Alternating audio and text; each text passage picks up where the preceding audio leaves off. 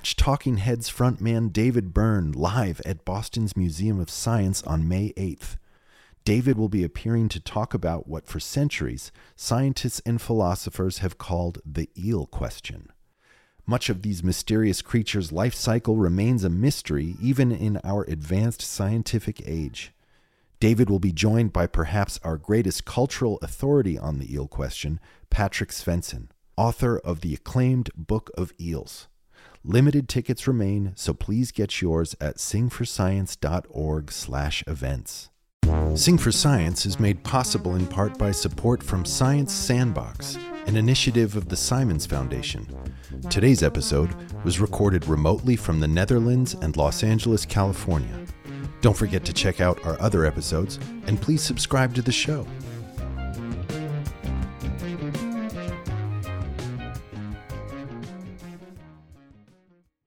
So if you let a human toddler compete against a pig in some kind of test that measure their intelligence, very often the animals win. Especially pigs are incredibly smart and empathetic, by the way. So there seems to be something off about this standard explanation that we humans are so smart. And what now scientists have come to believe is that it's not our rationality. No, it is our ability to work together.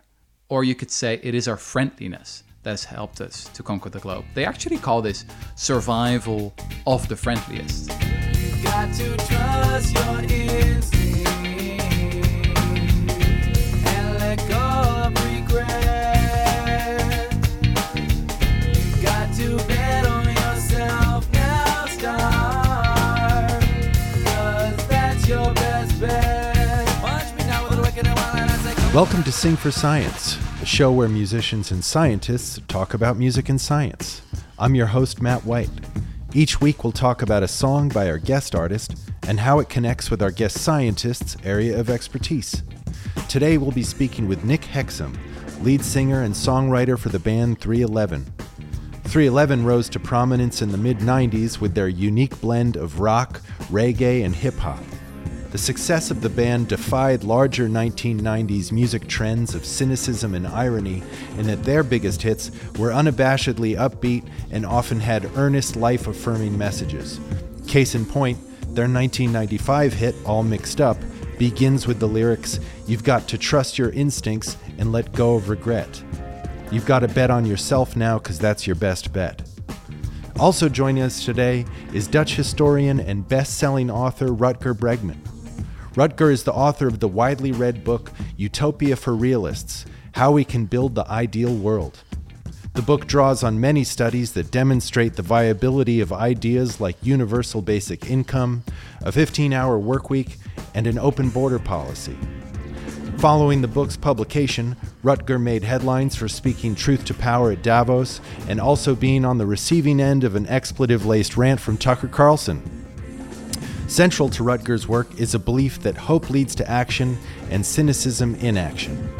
The title of this week's episode on the podcast is All Mixed Up, Righting Our Wrongs with Utopian Optimism. Hello, Nick and Rutger. Thank you for coming on the show. Hey there. Super happy to be here. Good to see you both. So, Nick, I wanted to start with a brief story about how your band first came on my radar. It was the summer of '94. I had a band in high school, and it was our first gig. We were on the same bill with a band that I would later learn, to put it mildly, did very little to hide 311's influence on their sound, if you know what I mean. So, and the venue was part of this church, but it was kind of a hip place because you could smoke in there. I think Moby DJ'd there when he was in high school or something. But anyhow, before the show, a girl who was a friend of the other bands came rushing up to them and in a fit says, "You guys are never going to believe this. I was just playing pool and I sunk the 3-ball and the 11-ball at the same time." And they all freaked out. So anyway, needless to say, Kismet. Yeah, you guys were a huge band in the 90s. And like I was alluding to in the intro, it's only in hindsight that I see you guys as kind of an outlier among the crowd of other bands from that era. Did you see that at the time? Did you recognize it as such?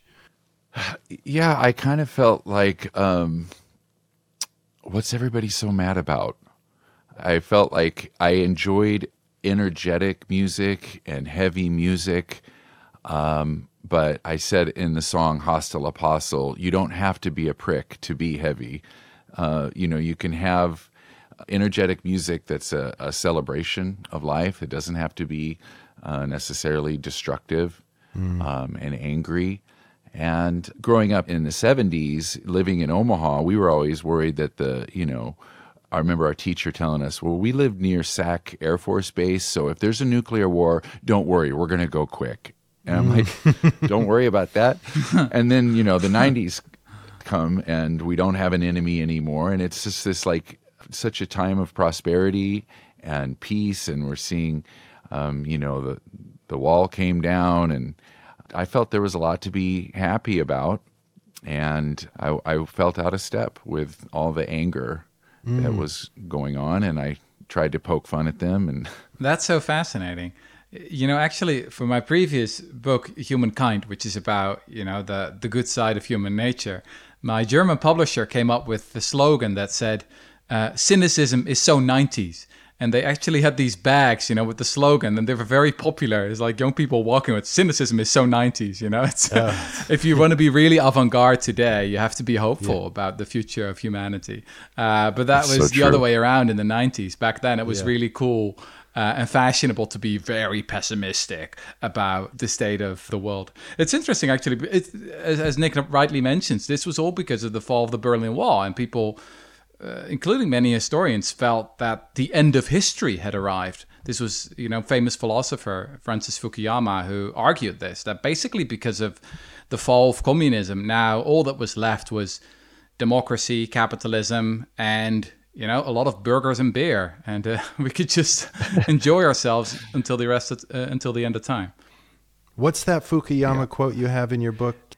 He says the importance of being an optimist is you're looking forward with hope, whereas otherwise we're just the caretakers of the Museum of Human History, right? Yeah. So this is probably the same in music. So in my world of academia and history and public intellectuals, it's really fashionable to be a cynic or to be a pessimist, because when you say everything will go downhill from now on, then people nod and they're like, yeah, that sounds very deep. But if you say, look, I think we can actually be the first generation that, say, builds a sustainable world. We can pull millions of people out of poverty. We can do so many amazing things. And actually we have done in the past couple of decades. Then they say, oh, you're so naive. Oh, we can't take this guy seriously. And I guess it's probably the same in music. What do you think, Nick? Absolutely. I mean, I think that it's almost an armor that people put on themselves just on a personal level to be jaded and just be cool, like, nothing's a big deal. Like you're not putting yourself out there if you criticize everything. And I was always just trying to fight against that. Like jadedness it's just like a cancer on people's attitude. But then it comes to much larger things like what you said, like it would be possible for us to create a sustainable world, but only if we believe, like Henry Ford said, whether you think you can or whether you think you can't, either way, you're right. And in your mind-blowing book, Humankind, you talk about the placebo versus the nocebo, and that there's so many people think that humans are inherently selfish and, negative and greedy. And it's a self-fulfilling prophecy because people believe that is what happens. And so I'm like, so what do we do about it? That's why I was so excited to talk to you. It's such a big problem that comes at the root of whether people believe that we are good or not. And it's just a fascinating subject for me. I guess the problem is that it's just really, really hard to make good art or good music or exciting films about the good in humanity. Because people tend to think that the positive is boring. There's this line, I think it's in one of Tolstoy's novel, I'd have to look this up, where I think one of the characters says that every happy family is happy in exactly the same way. So that's one novel for all the happy families. But all the unhappy families are unhappy in a very particular and interesting way. So that's like millions of novels for all the unhappy families. And I guess it's so often like that in the world of art. I mean, think of movies and series in general. I mean, there's so many apocalyptic series and movies out there right now. It's all around, what some scientists call veneer theory. This notion that our civilization is just a thin layer, just a thin veneer, and that below that lies raw human nature. That as soon as something happens, a natural disaster or the zombies arrive or the aliens or whatever, then we humans show who we really are deep down, and we turn out to be ravenous beasts, monsters, right? So all this time our civilization was only just this thin layer, just a thin veneer.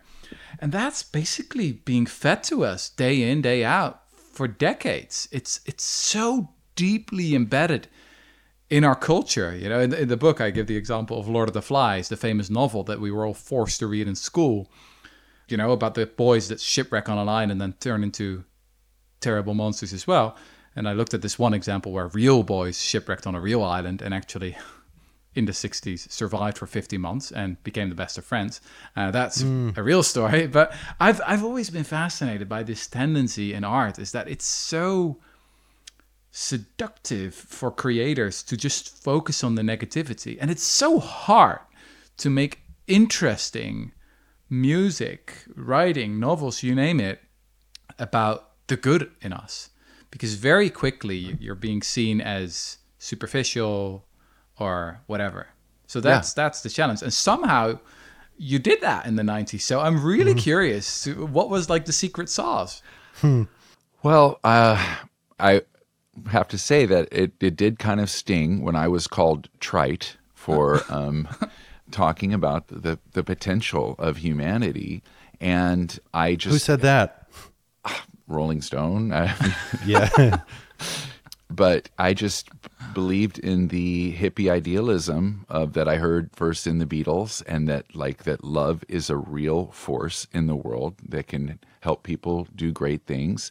And, I had to continue working towards spreading a positive message. And people often say, I love how positive you are. And I say, well, it's not just mindless positivity of pretending. It's about the struggle to cope through all the negativity and to keep an attitude of gratitude and find reasons to remain hopeful.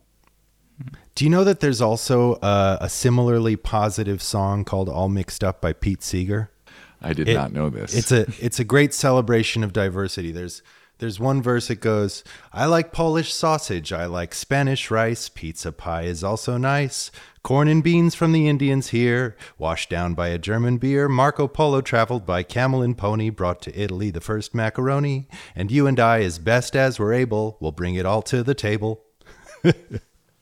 Adorable. Love it. But yeah, it can be done among folk singers and hybrid reggae rock bands too, The music fan in me needs to ask you one specific question, Nick, before we get into the meat of this. Did Ron St. Germain produce this record? Yeah. So Rutger, Ron St. Germain was a big rock producer, and I'm assuming that you're going to connect this somehow to Bad Brains. I knew that, of course. I knew that. Yeah. Yeah, I'm going to talk about Bad Brains. Bad Brains was a huge influence on me, along with The Clash was another one of my favorite bands of all time. But Bad Brains is this group of Rastas doing punk, and I had the honor to do a song with the lead singer HR recently. But anyway, we always wanted to work with their producer Ron St. Germain, and the Blue album, that the song All Mixed Up, was the first album that we did with him, and it was just a dream come true because he's made the most live-sounding, energetic music that I'd ever heard. So we were very excited to work with him. And how did you get into reggae music from being in Omaha? How did that inspiration come? I heard some joy in it. I always also loved, tropical beach culture. I loved the Beach Boys and taking trips to California as a kid, and 50s music with my dad. And so I couldn't wait to get out to California, which is where I am now. And something about reggae. There was a funkiness to it, as well as some, real joyousness to it. And then 311, we just felt like we can combine any styles. We're going to find a way to put, like the song All Mixed Up has reggae singing, but then it's got like hard rock kind of distortion guitars, and then it's got like some funk and like funky clavinet, and it kind of was a blend that I had never heard before. And in fact, the bass line is in a straight beat, and the drums are shuffled. So it's kind of all over the place. That was the first number of yours that I heard. I love that song. So there's a real through line between the celebration of life, joy, the style of music, and your general outlook and the meaning that these songs carried. So I guess it's no surprise that you wanted to talk to Rutger. Yeah, and this song in particular, Trust Your Instincts and Let Go of Regret, to me it gets down to the core of whether you should trust human instincts or not. I mean, I have friends here that just always, people are the worst. Like they say that over and over, people are the worst. And I'm like, that's a very kind of toxic thing that you believe.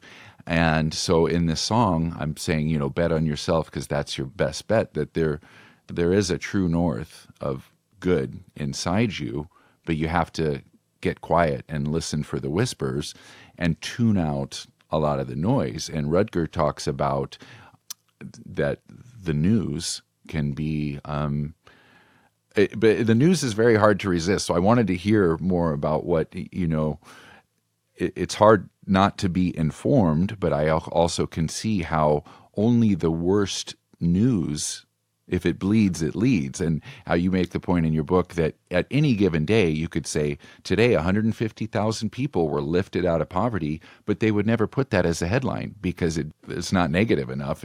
But it could be said at any given day, but people don't realize that. So that's why people keep a negative view of how the world is going. Yeah, absolutely. I think that happens so often. I always recommend, and I'm dead serious about this, is stop following the news. It misinforms you, and it's not good for your mental health.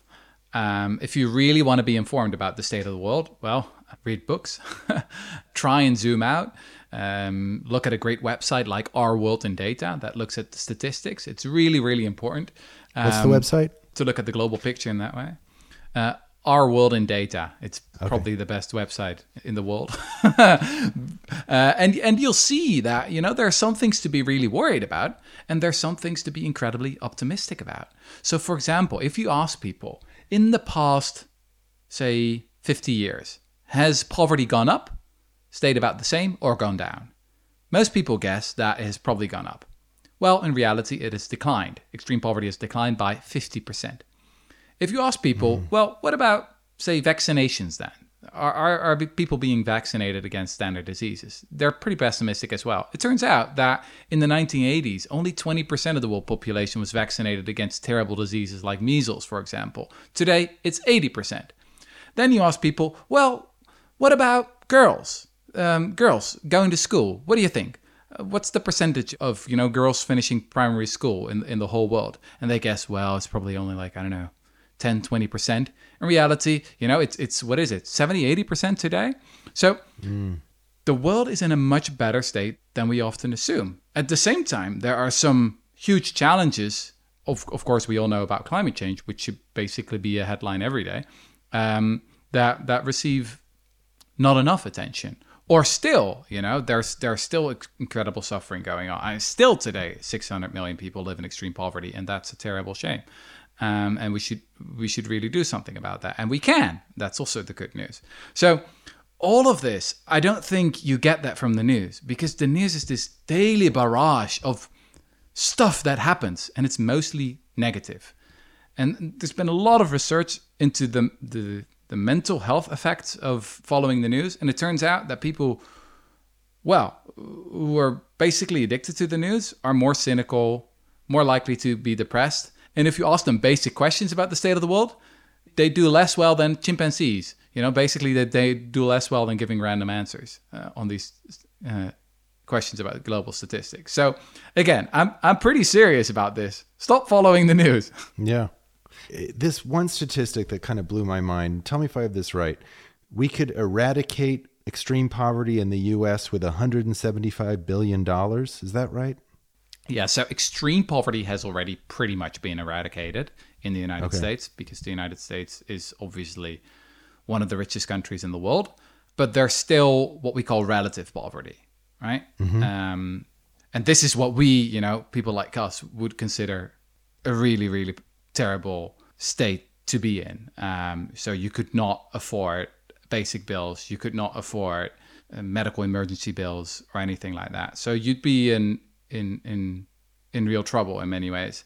And it's relatively cheap to eradicate that kind of poverty. If we would just give people money, which is the easiest, most straightforward solution to solving poverty, well, then you can do it. And of course, a lot of people are pessimistic about this solution. They say, oh, if you give people money, well, they'll waste it on drugs or alcohol or all that kind of stuff. Because we've been brainwashed to think that other people are bad and other people are lazy. But if you look at the actual scientific evidence that we have on cash transfers, it turns out it's probably the most efficient, most effective way to completely eradicate poverty. And it actually saves money in the long run as well. Because when you pull people out of poverty, healthcare costs go down, crime goes down, kids do better in school, you name it. So it's basically better for all of us. It's an investment in the health of society, and that way we all benefit. But if we really want to go for this kind of solution, then it all starts with updating your view of human nature, because we are held back by this cynicism and by this pessimism. There's so many extremely exciting ideas and solutions out there that we are not implementing right now because people are like, surely that can't work. But just follow the facts. Look at the science. There are hundreds and hundreds of studies into what we call basic income, and it actually works. So UBI is basically cash with no strings attached, right? Yeah, that's it. It's money for nothing, as Dire Straits would say. Call it. Exactly. So it's basically a monthly grant that's enough to pay for your basic needs, food, shelter, education, and that's it. It's like a floor in the income distribution, so you cannot fall below that. And no one's going to tell you what you got to do with it. You can decide that for yourself. You can start a new company, move to a different job, invest in yourself in many different ways. In Silicon Valley, I guess they call it fuck you money. So it's the ability to say no to things that you do not want to do. That's incredibly important for creativity. This is actually funny. Did you know that so many great bands had fuck you money? I mean, that's basically why was there so much creativity in the 1960s in the music industry in Britain? Why was that? Well, the anthropologist David Graeber has often made the point that it was because they were all on the dole. They were basically all on benefits. This was true for, I think, the Rolling Stones. It was true for UB40. Did you know why UB40 is called UB40? Why? Well, that's the form you had to fill in if you wanted to receive benefits. Oh, get out. So that's UB40. Oh, that is wild. Yeah, so it's funny. It's because you need that kind of freedom to be actually creative. Not to have to think about how am I going to make it to the end of the month? How am I going to afford all these bills? So it's funny that people are often like, oh, people on benefits are lazy. Well, actually, it's brought us some of the greatest music in all of world history. Is there data available left from some of the PPP loans in the U.S.? Because I know, there was a lot of chatter here about how the U.S. government is giving away money, and then now we can't get people to work. So what's your take on that? So I don't know about these PPP loans. I do know one other funny story from the Netherlands, where I'm from. So at some point in the Netherlands in the 1980s, they gave a basic income to artists. And at the time, there were a lot of, right-wingers who said, oh, these artists will turn out to be incredibly lazy and do nothing. Actually, the opposite happened. They created so much art that basically the vaults of the government were overflowing at some point with, you know, sculptures and and paintings and you name it, and they didn't know where to put it. There was like an explosion of creativity, and at some point they had to abolish the basic income for artists because just too much art was being produced. And what about in this country? You said there was an MIT study about cash grants. Yes. So actually there have been many studies into basic income in the US. Not many people realize this, but in the 1970s and the 1960s, there were huge experiments going on in the United States. In places like Seattle, thousands of families were receiving money for nothing. And there were lots of researchers, anthropologists, economists studying the effects of this policy. Because at the time, almost everyone believed, from the left to the right, that at some point some kind of basic income was going to be implemented. It was Richard Nixon, of all people, who actually proposed a basic income. It's a pretty insane history that people have forgotten about. He proposed it. The Democrats were against it, or at least they were in favor of it, but they wanted a higher basic income. So that's why they voted against Nixon's proposal, and that's why it wasn't passed in the Senate. Yeah, it's pretty depressing to think about this history because it could have gone in a very different way. But just to remind you again how things can be radically different and how radically different they were in the past. I'm sorry, Nick, I think I interrupted you. Were you going to ask Rutger a question? Well, there was a couple really fascinating points in his book that I just would love to hear more about. The unique ability that humans blush, you say, is a huge differentiator, and then also that you can see the whites of their eyes. Mm-hmm. And I found them both so fascinating. I'd love to hear you kind of explain why those were both pivotal things in human development. Yeah, of course. Well, obviously one of the biggest historical questions we can ask is, why us? Why have we conquered the globe? Why not Neanderthals or pigs or chimpanzees? I mean, there's so many animals on this planet, and why are we the ones to build spaceships and pyramids and cathedrals and make music and all of that? Why? And the standard answer to this question for a long time was, well, because God chose us. And then along came Charles Darwin, and he had, you know, a little bit of a different theory. And then people started to say, well, maybe it's because we're so smart, because we're super rational. We've got these huge brains, right, that take up around 20% of our energy every day. But then along came some psychologists who started doing tests where they let animals, say, for example, pigs, compete with toddlers. Now, I've got a little daughter of 2, and I think that anyone who has a daughter or a toddler can attest that these kids are really, really stupid. They're lovely, you know, they're adorable, but they're very stupid. So, as Nick rightly said, there are 2 things in particular that are really fascinating here and that really distinguish us from other animals. So one is our ability to blush. Charles Darwin already noted this in the 19th century, that we're pretty much the only animal in the whole animal kingdom that blushes. Which, if you think about it, why do we do that, right? Why do we involuntarily give away? It's a tell. Yeah. Why do we involuntarily give away our feelings to other members of our species, right? If we are really so cynical and nasty and Machiavellian, then that doesn't make sense. And the answer is, well, we do it because it helps to establish trust. And the same is true for our eyes. So there are around 200 primate species in total, bonobos, chimpanzees, and many others. And they all have dark sclera, as they call it. So they've got, next to their irises, the space in their eyes is actually dark. That means that you can't really see what they're looking at. They're a little bit like mafiosi wearing shades or poker players wearing shades, right? But with humans, I mean, I can see that both of you are looking at the camera right now. And I can see that we can all see what other humans are looking at. Again, we involuntarily give away our gaze to other members of our species, and we just can't help it. We just have to. It's we're built that way. We're designed that way by evolution, of course. And again, you wonder why. Wouldn't it be much more advantageous for us to hide our gaze? I mean, it would be easier to, say, steal something from someone or mislead someone or be nasty in some kind of way. But evolution said, no, that's not how you're going to conquer the globe. You're going to conquer the globe by working together. And so blushing and these extraordinary eyes. And again, we're the only primate species out of 200 primate species in total that does this, that has this. So these are some of the really striking, unique facts about what makes humans human.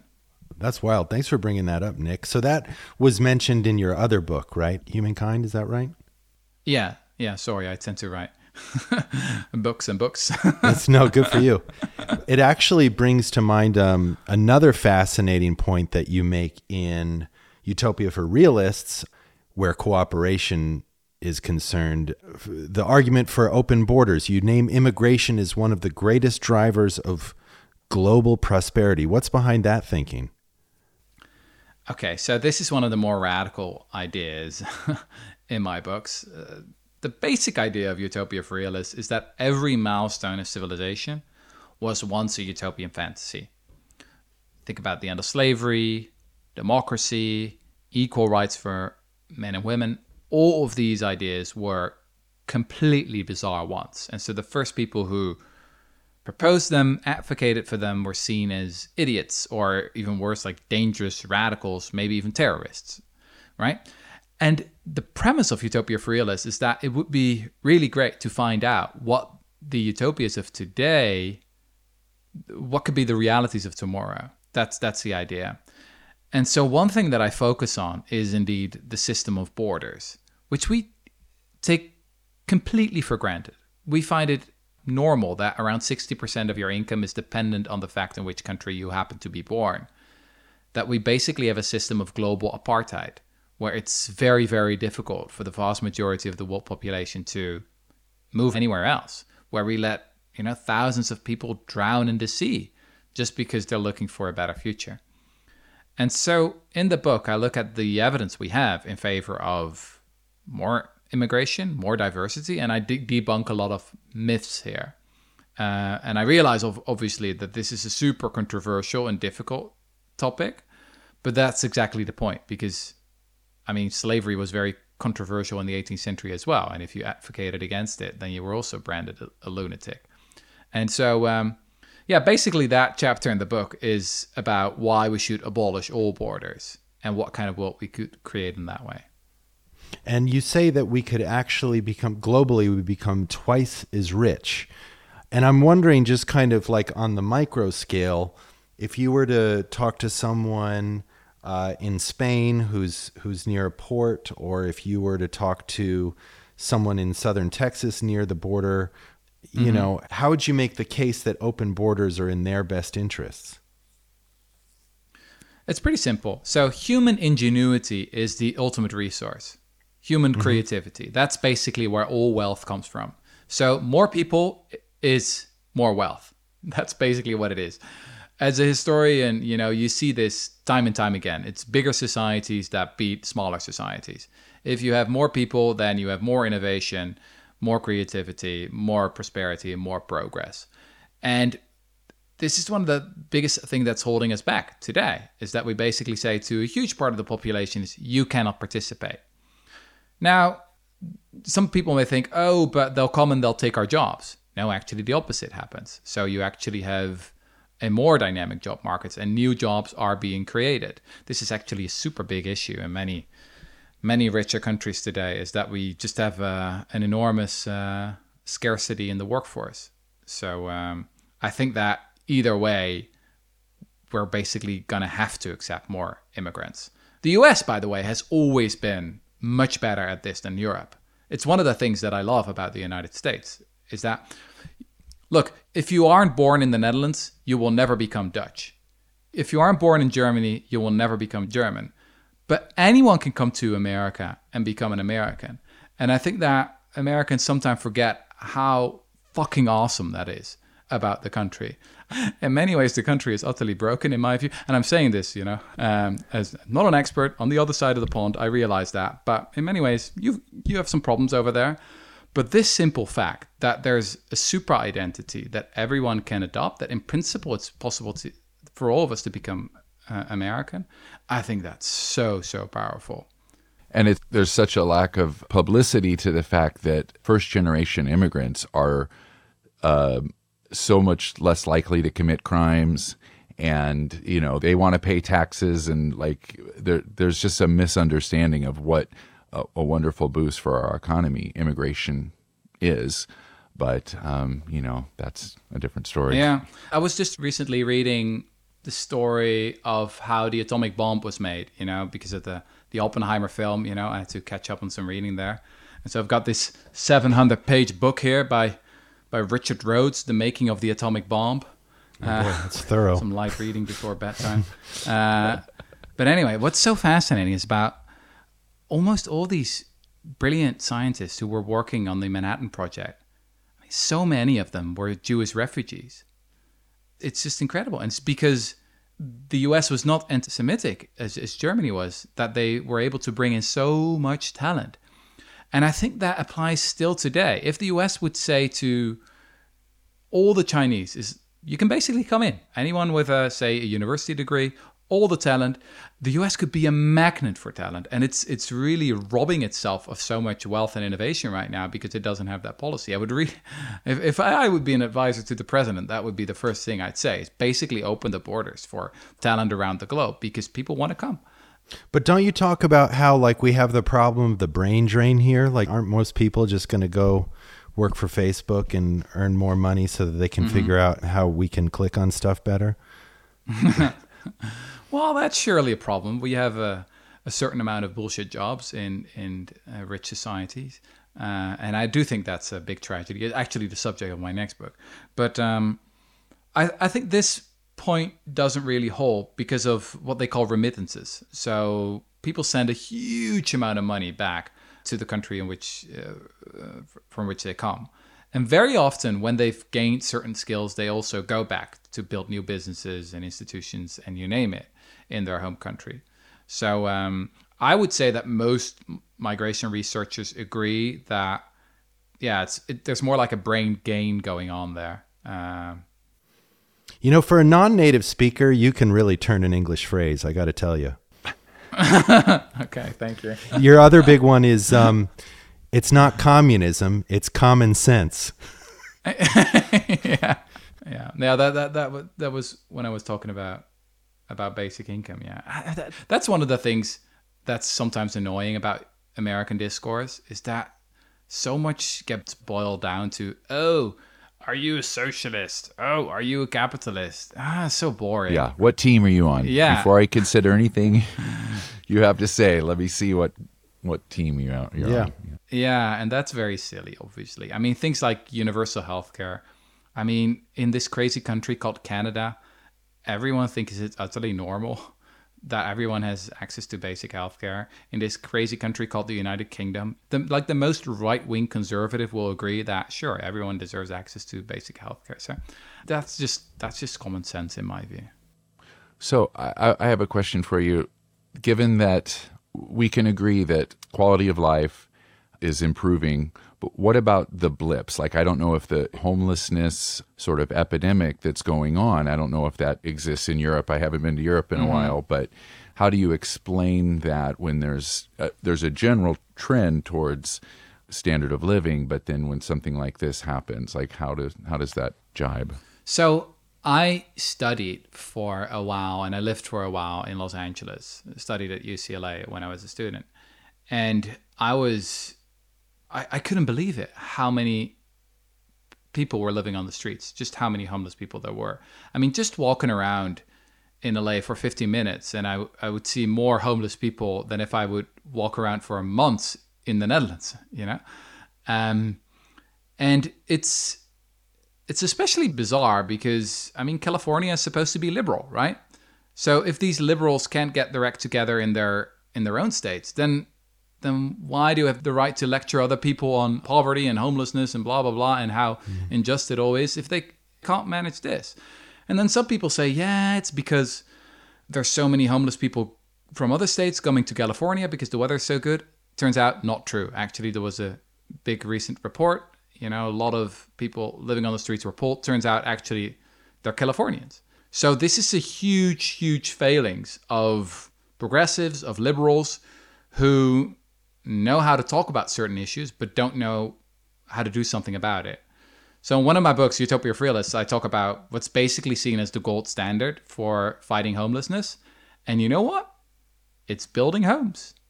And it's providing people with shelter.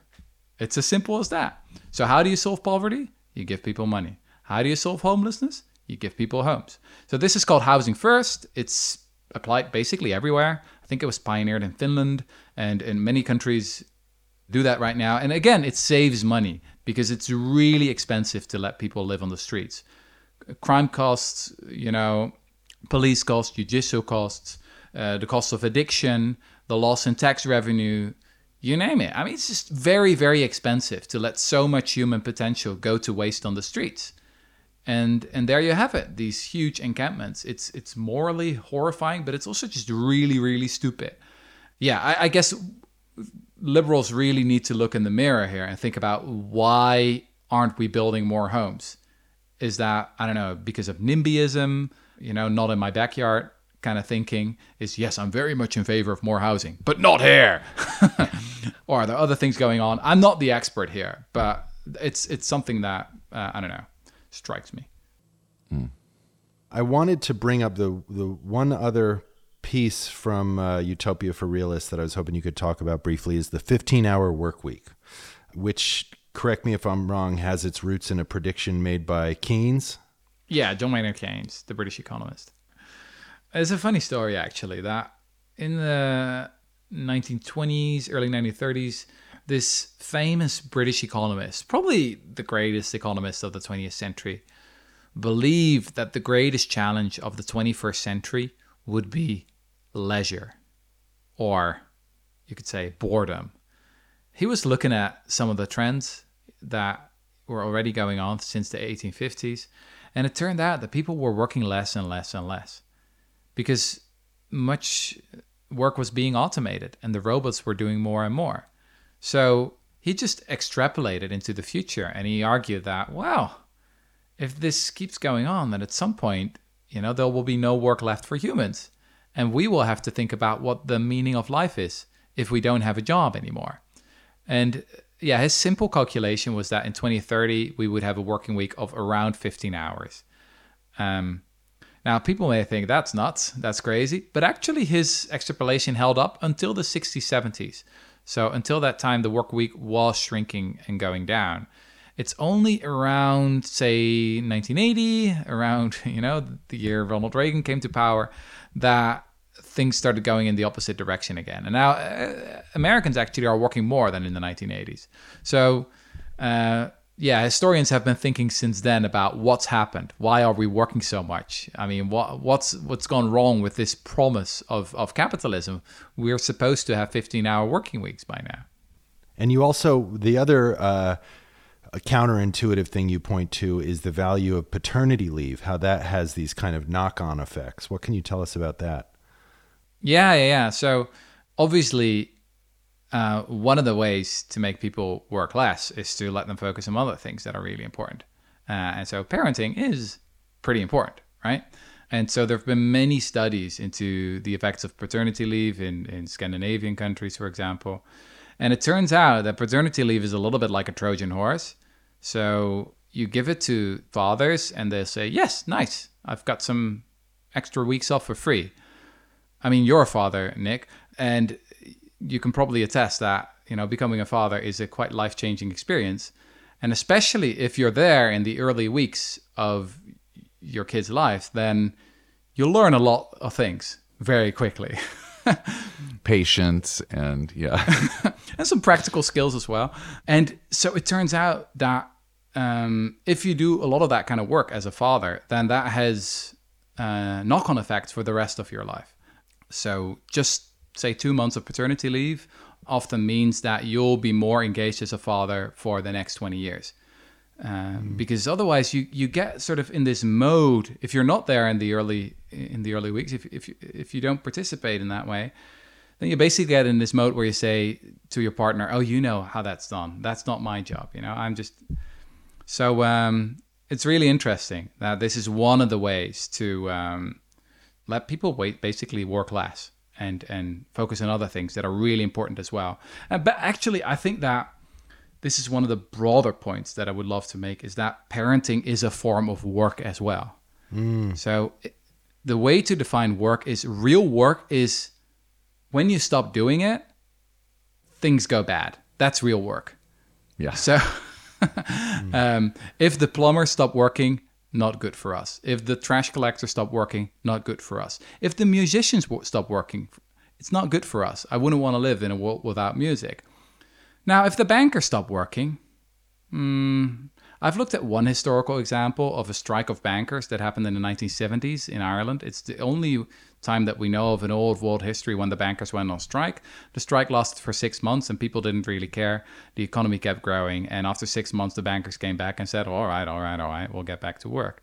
Right? So there are many so-called bullshit jobs like that in consulting, in finance, in corporate lawyers, for example. I'm not saying that all of them are useless, but quite a few are.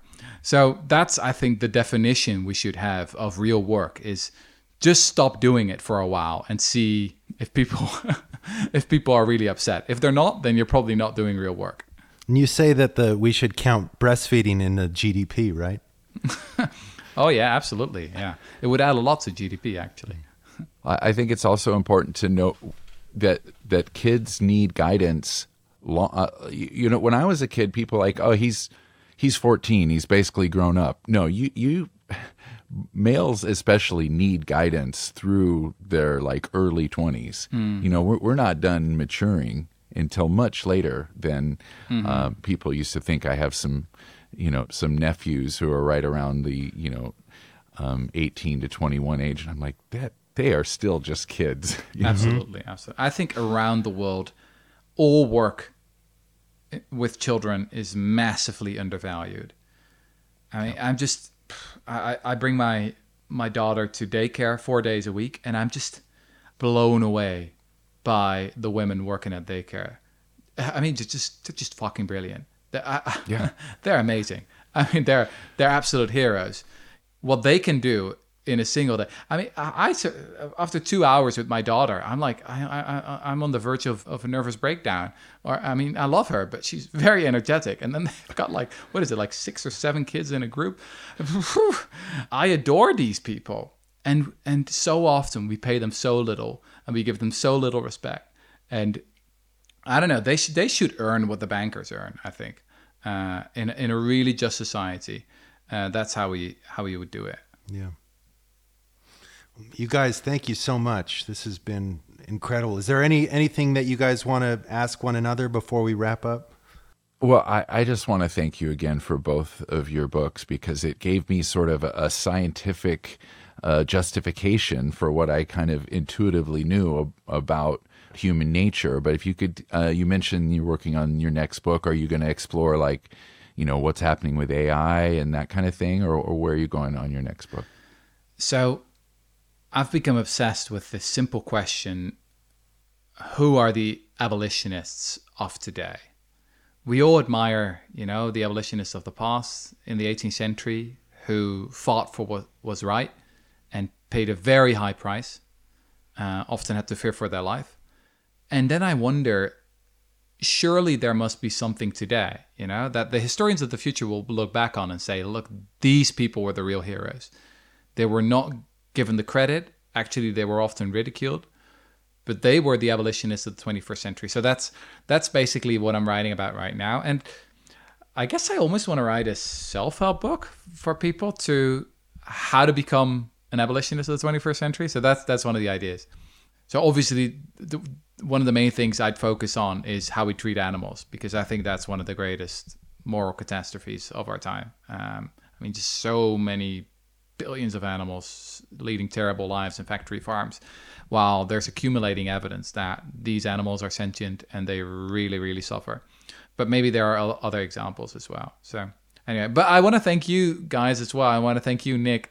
This is actually something that's happened to me. I was obsessed with music until I was 17 or 18. I was playing guitar, playing piano, not very well, but I love doing it like 4 or 5 hours a day.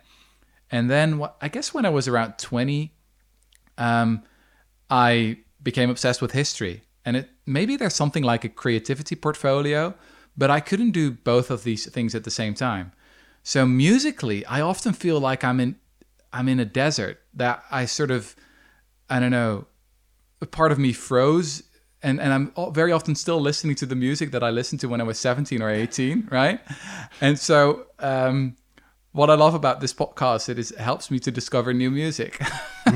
So cool. I was actually, I think when you were writing these songs, Nick, I was mainly watching Sesame Street because I'm a little bit younger. So thank you as well. Super cool. Oh, it's been really fun.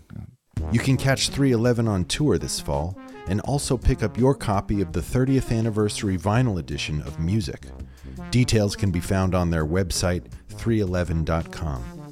Stay up to date with Rutger and find links to his books on his website, rutgerbregman.com. Sing for Science is co-produced by Talkhouse and made possible in part by a grant from Science Sandbox, an initiative of the Simons Foundation.